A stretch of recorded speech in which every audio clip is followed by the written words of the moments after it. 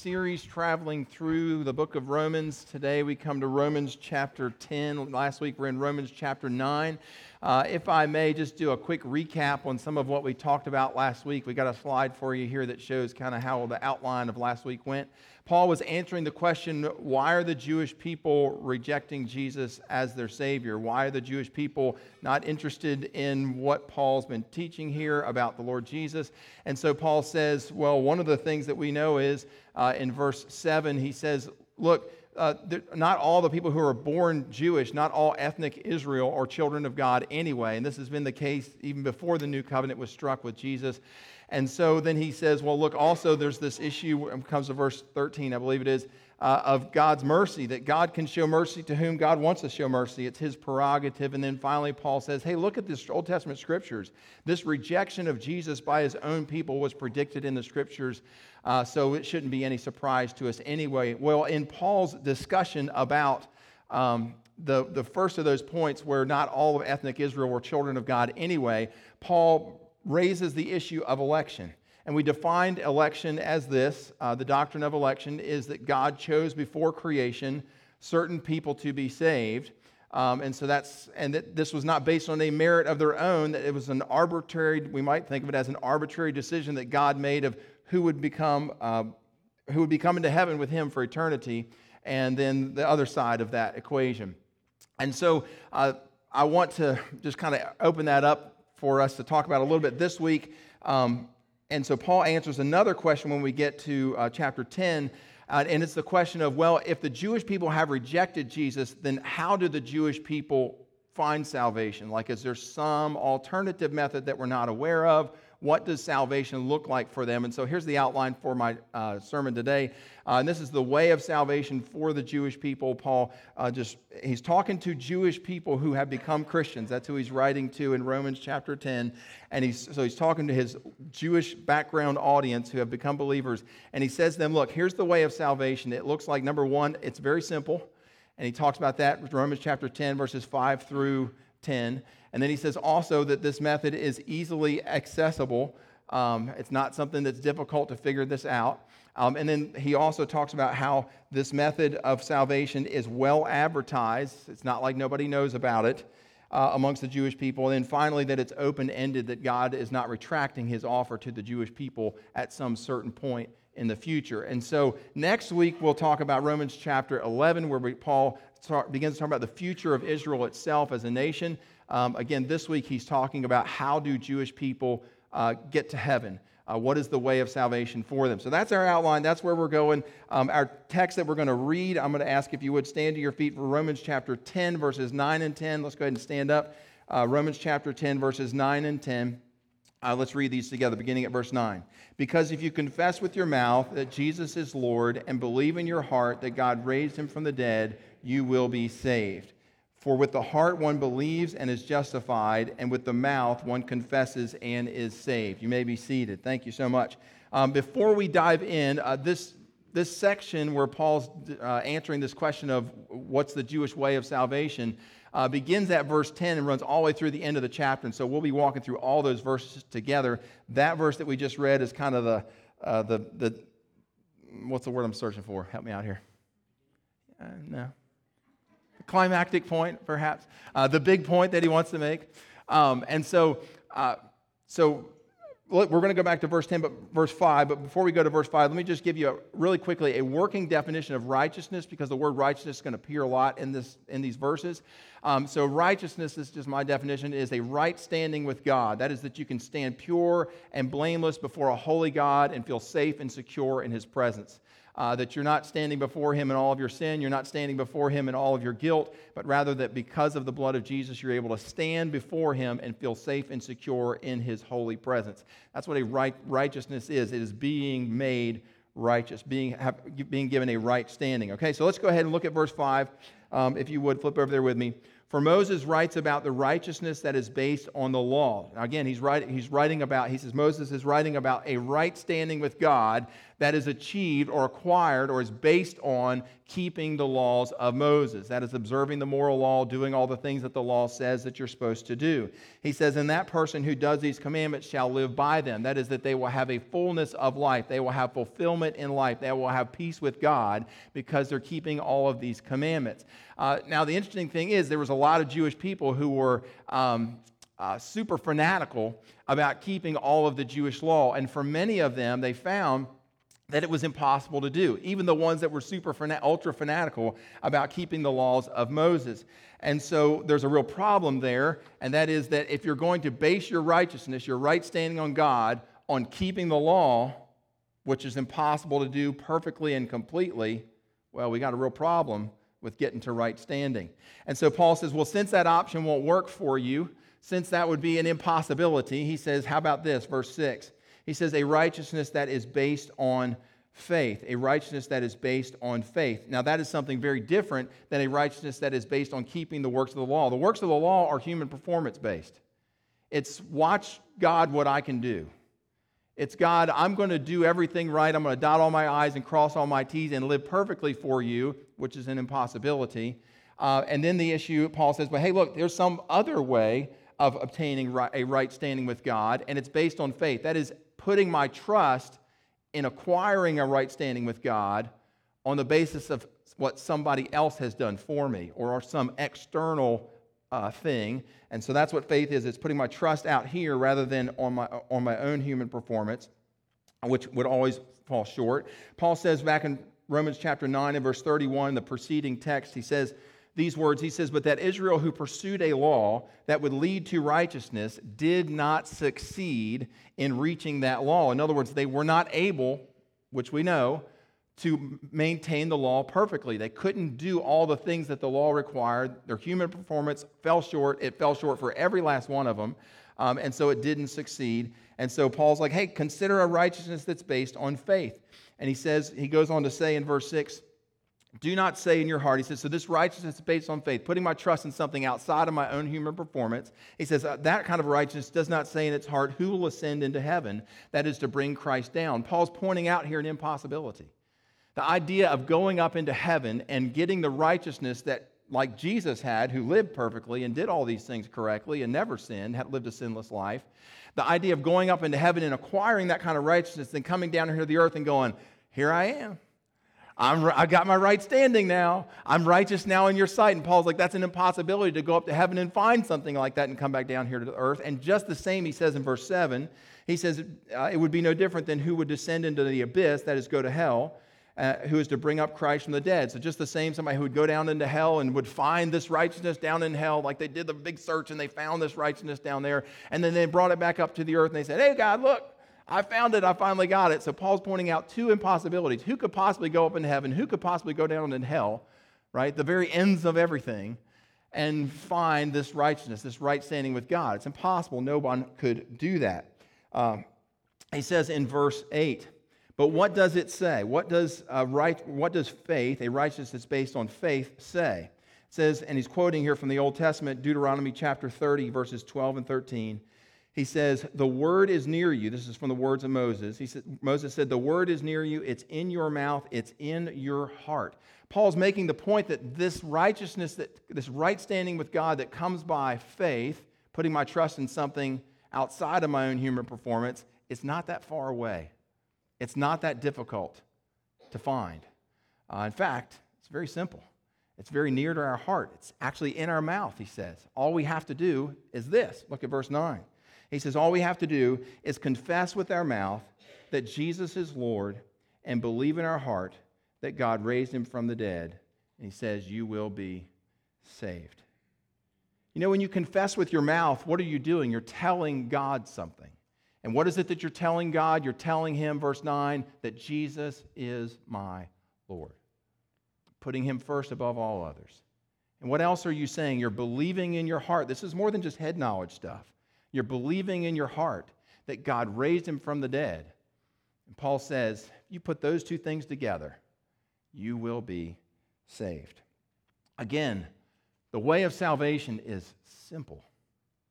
It's so close. It's near to our heart. It's right there in our mouth, ready to be spoken. It's not some difficult task that we have to go up into heaven to find or go down into hell to find or try and live a perfect life. It is so near. It is so close, Paul says. It is simple. And he makes that case there. Verse 10, he goes on to say, which is really just a restatement of verse 9. Verse 10, he says, "For with the heart one believes and is justified, and with the mouth one confesses and is saved." Again, this is a heart.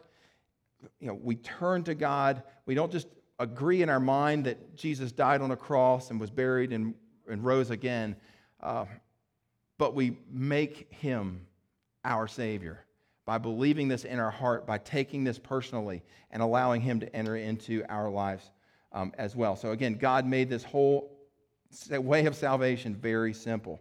But not only is this way of salvation simple, Paul says it also has equal access. That is, it is available to everyone. Take a look at verse 11. Paul says in verse 11, "For the scripture says," and he's quoting here from the Old Testament, "everyone who believes in him will not be put to shame." The key word there is the word everyone. Everyone.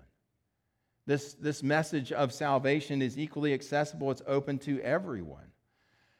And he says that the ones who believe in Jesus will not be put to shame. He's referring there to final judgment. He's saying that when we get to the final judgment and we're standing before God, we won't be standing there with egg on our face, embarrassed that we put our faith in Jesus. We won't be disappointed that we had done that. That, oh no, I put my faith in the wrong thing. I was misled. I followed the wrong thing.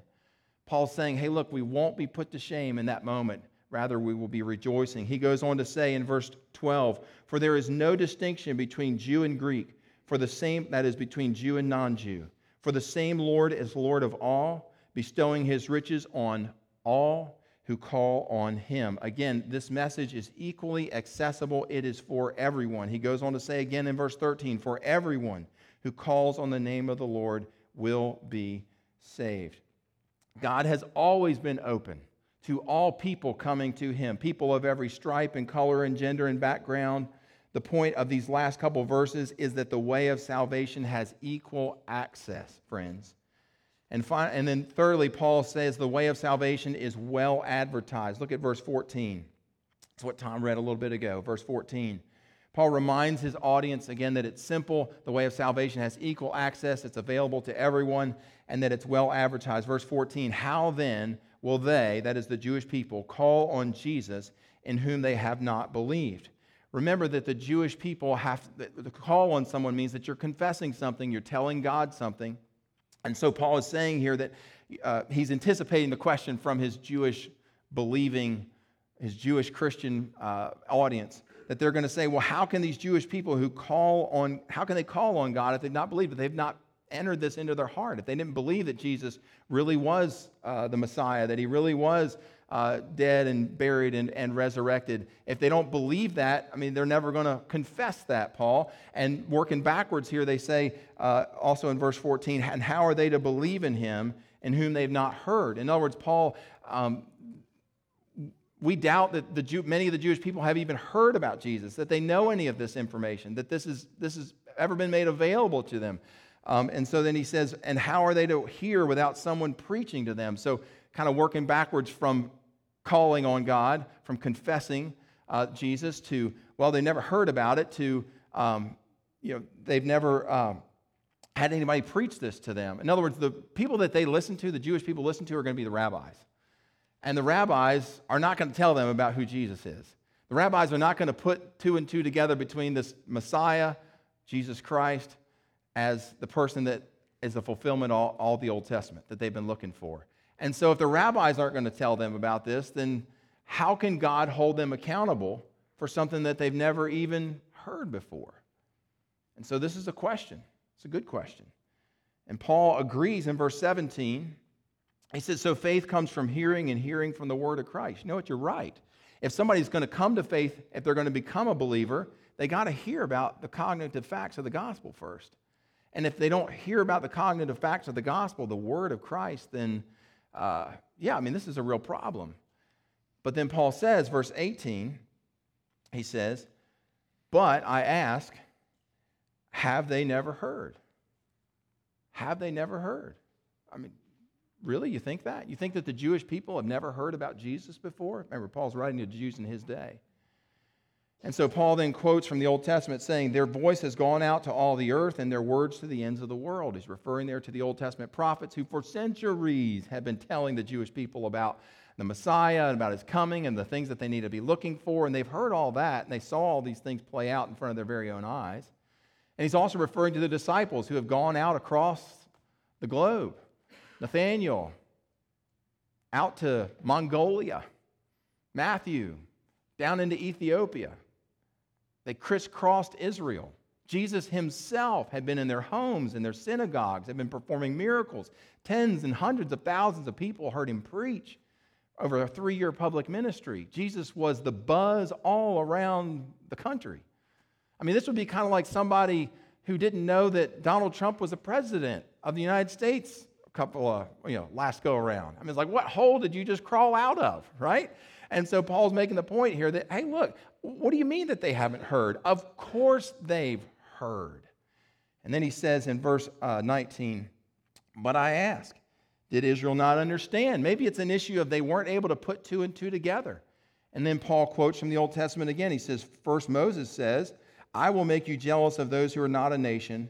With a foolish nation, I will make you angry. In other words, Moses had this same problem. It wasn't that the people heard it. Ignorance was not the issue. The issue was not that they didn't understand. The people understood Moses.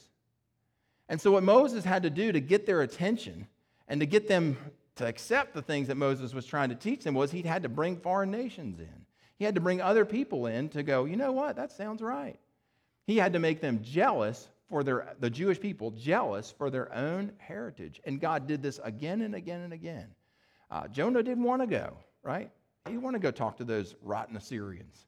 But God said, I love those Assyrians, and they're not rotten. And so God said, look, if you're going to love me and embrace this faith of Abraham, and you all won't do it, then I'll go elsewhere, and I'll make you jealous for your own faith, for your own heritage. And so that's what he does there.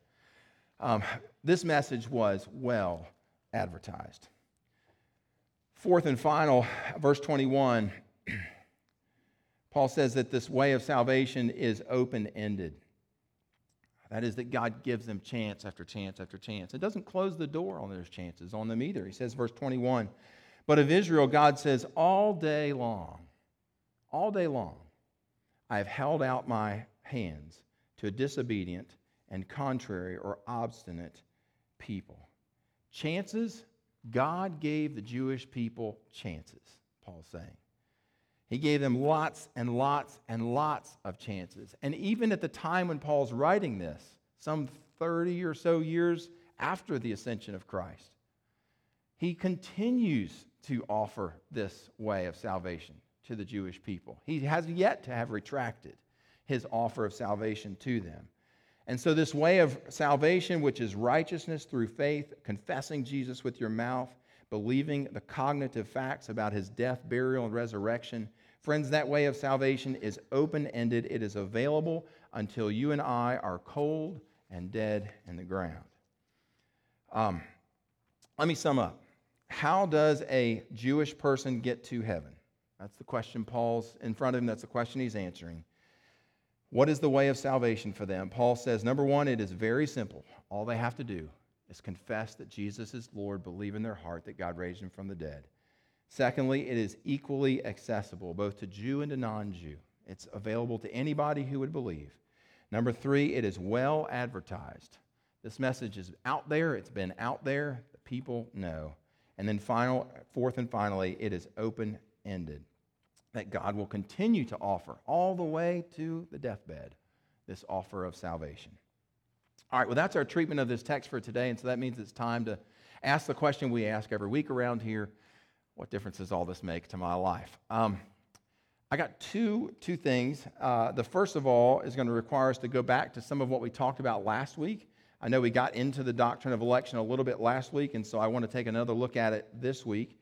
And I think that what we've discussed here today will help inform what we learned last week. It'll give some clarity to that. So let's go ahead and take a look at it. Romans chapter 10 and verse Romans chapter 9 and verse 10. Paul writes these words. He says, "And not only so, but also when Rebekah had conceived children by one man, our forefather Isaac." Isaac and Rebekah had two twin children. And the oldest of those was Esau, and the younger of those, the second one out, was Jacob. And Jacob was clutching onto the heel of his older brother. And then he says, verse 11, that though the twins were not yet born, key phrase there, that they were not yet born, and had done nothing either good or bad, that is, God was he was going to make a declaration before the boys were even born, before either of them had done something right or wrong, before either of them had shown promise, before either of them had shown that God wanted to, why he would choose one over the other. So before they were even out here in the earth, God makes a choice of one over the other. And Paul points that out in verse 12. It said, God made a declaration over them. Here's the declaration. God told Rebekah that the older, Esau, will serve the younger. Now, that's very unique. I mean, that's against the normal protocol of things. Typically, what would happen is that the eldest son would be the one through whom the inheritance would flow, would be the one through whom the blessings would flow. But in this situation, God says those blessings, I'm going to choose. I'm going to make a choice. And those blessings are going to flow through Jacob. So he's going to choose Jacob over Esau. And again, God had no basis on which to make that choice in terms of what either of these young men had done in the course of their life. Follow that. So they hadn't come out in the world yet. They hadn't done anything where God says, oh, you know what, this guy over here really seems to be the shining star, and so we're gonna let these blessings flow through Jacob.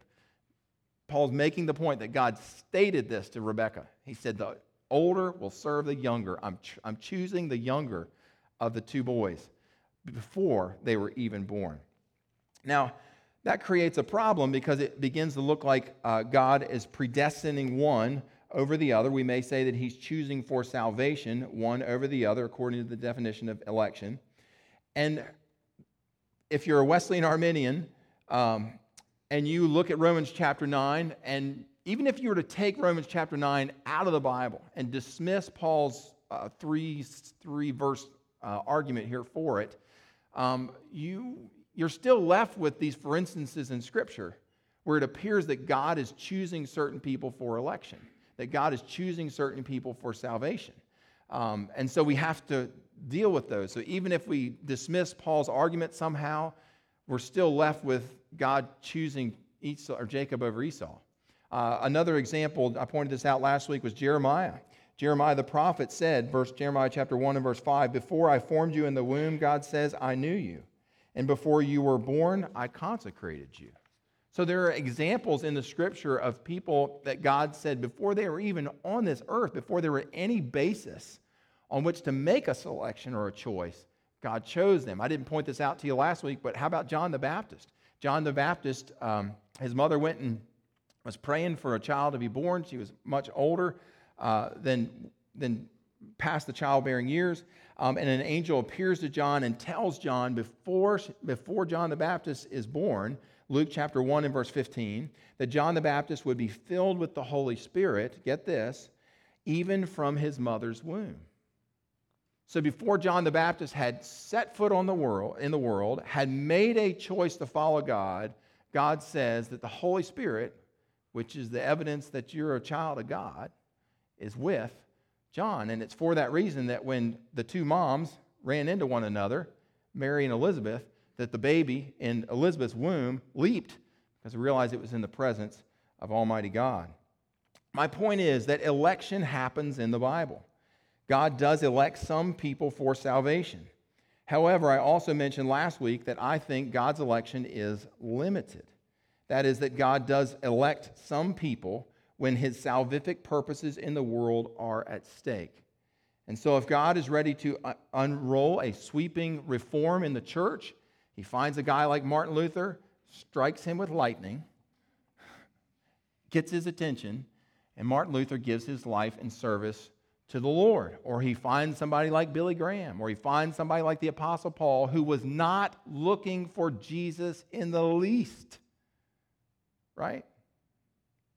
Paul wasn't sitting in a church service and thinking about his sin and thinking about how Jesus could be his Savior. and looking to bring Jesus into his life. Paul wasn't searching for Jesus in the scriptures. No, in fact, Paul was enemy number one of Jesus. And God came along, knocked him off the horse, called him into service. So election does appear to happen, but I hold to a limited election. When I was working on my dissertation, I ran across this word. I've got up for you on the screen, the word generalizable. I'm still not confident that it is a word in the English language. Somebody can look that up for me or not, but it was the word that they put out in front of us from my dissertation committee. And so let me just see what I wrote down.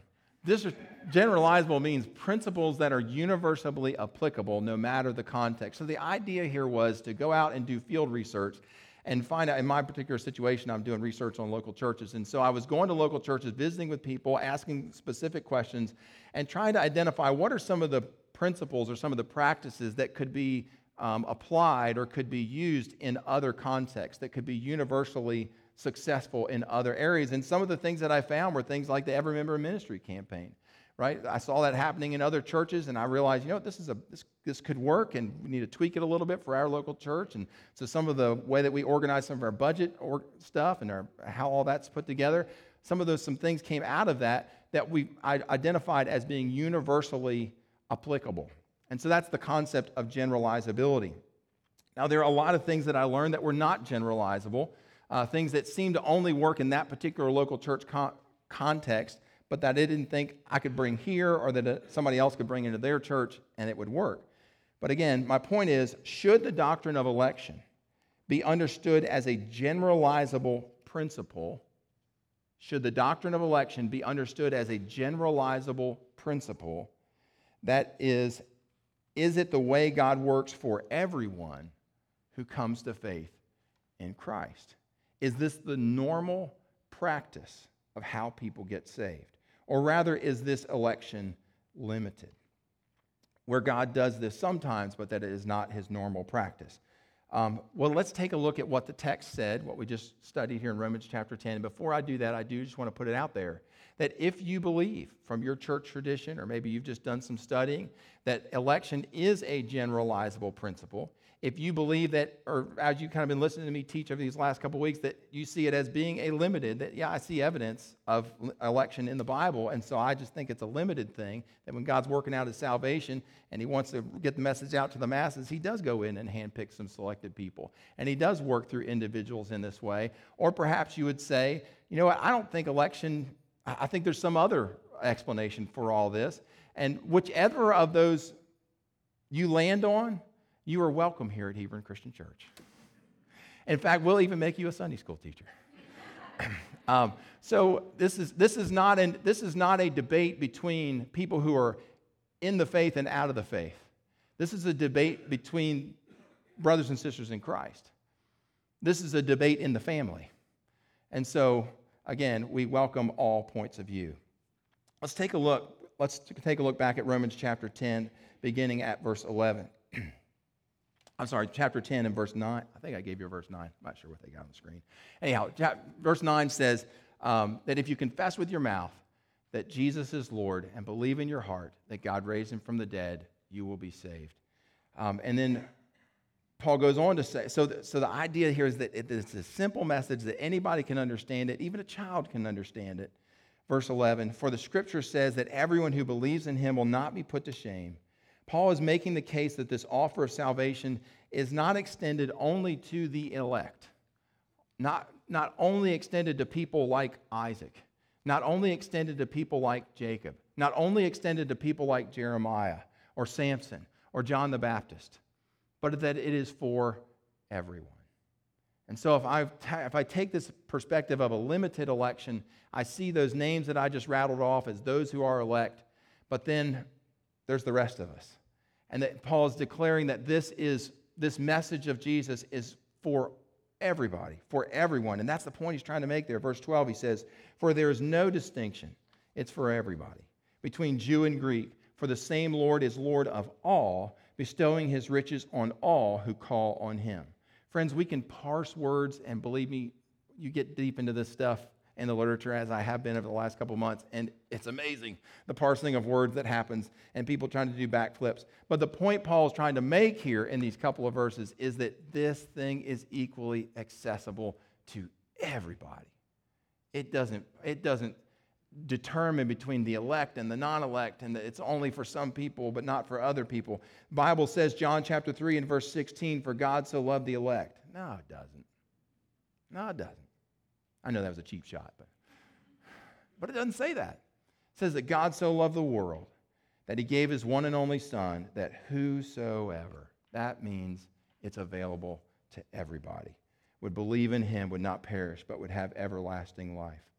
My point is this: if we take the doctrine of election too far to what I call hyper-Calvinism, it creates some problems. And let me just list those off for you. And theologians of Calvinism and Reformed theology, they talk about this stuff, but these are the problems. They're aware of it.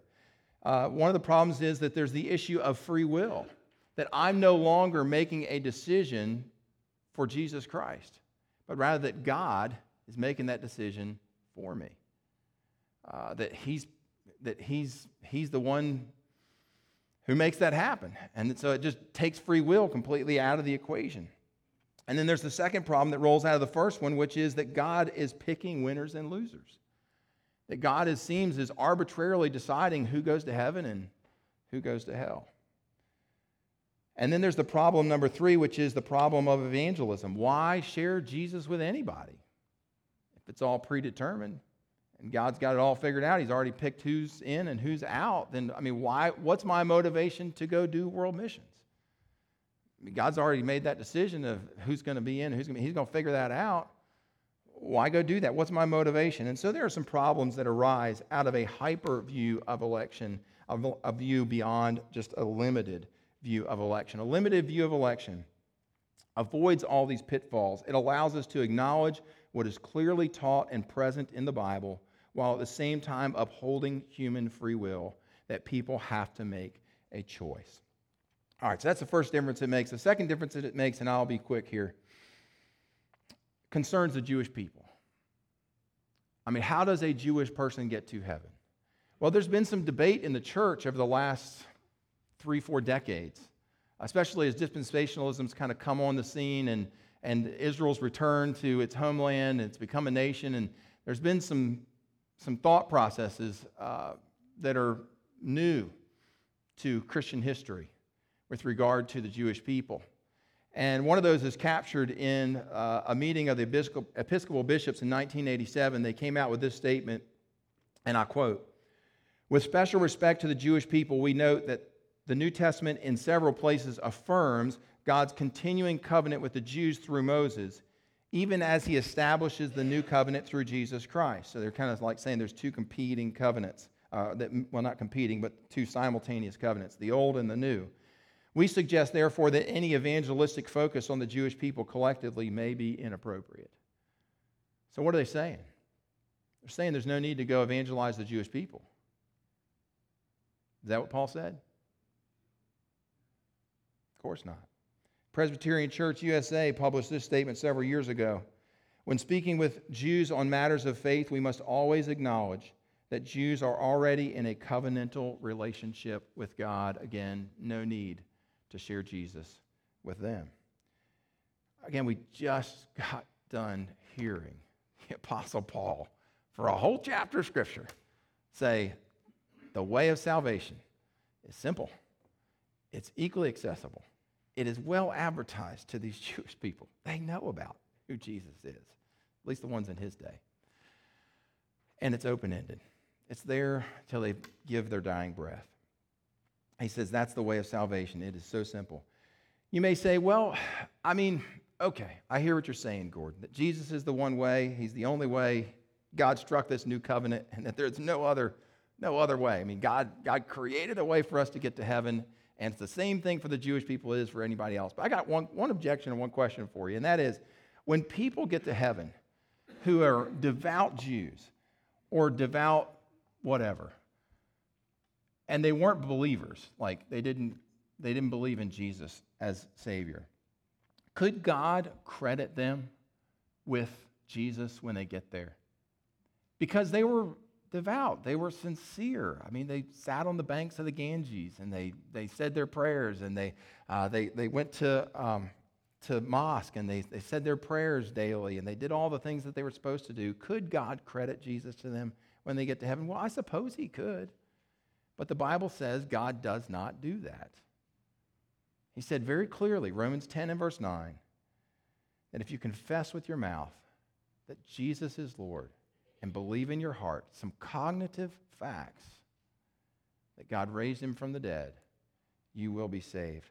Listen, sharing Christ with someone makes my heart race. Maybe my palms get a little sweaty. And for us, it may mean sharing about what Jesus has done in my life with someone might cost you a promotion. It might cost you a business deal. But when I weigh the cost of eternal damnation, not knowing, not responding to the gospel, against the temporary costs that I may have to pay here in this life, I'm willing to pay that price. And so let there be motivation for us in sharing about what Jesus has done in our lives, friends. Let's pray. Most gracious God, we thank you again for the opportunity to open up your eternal word, your truth.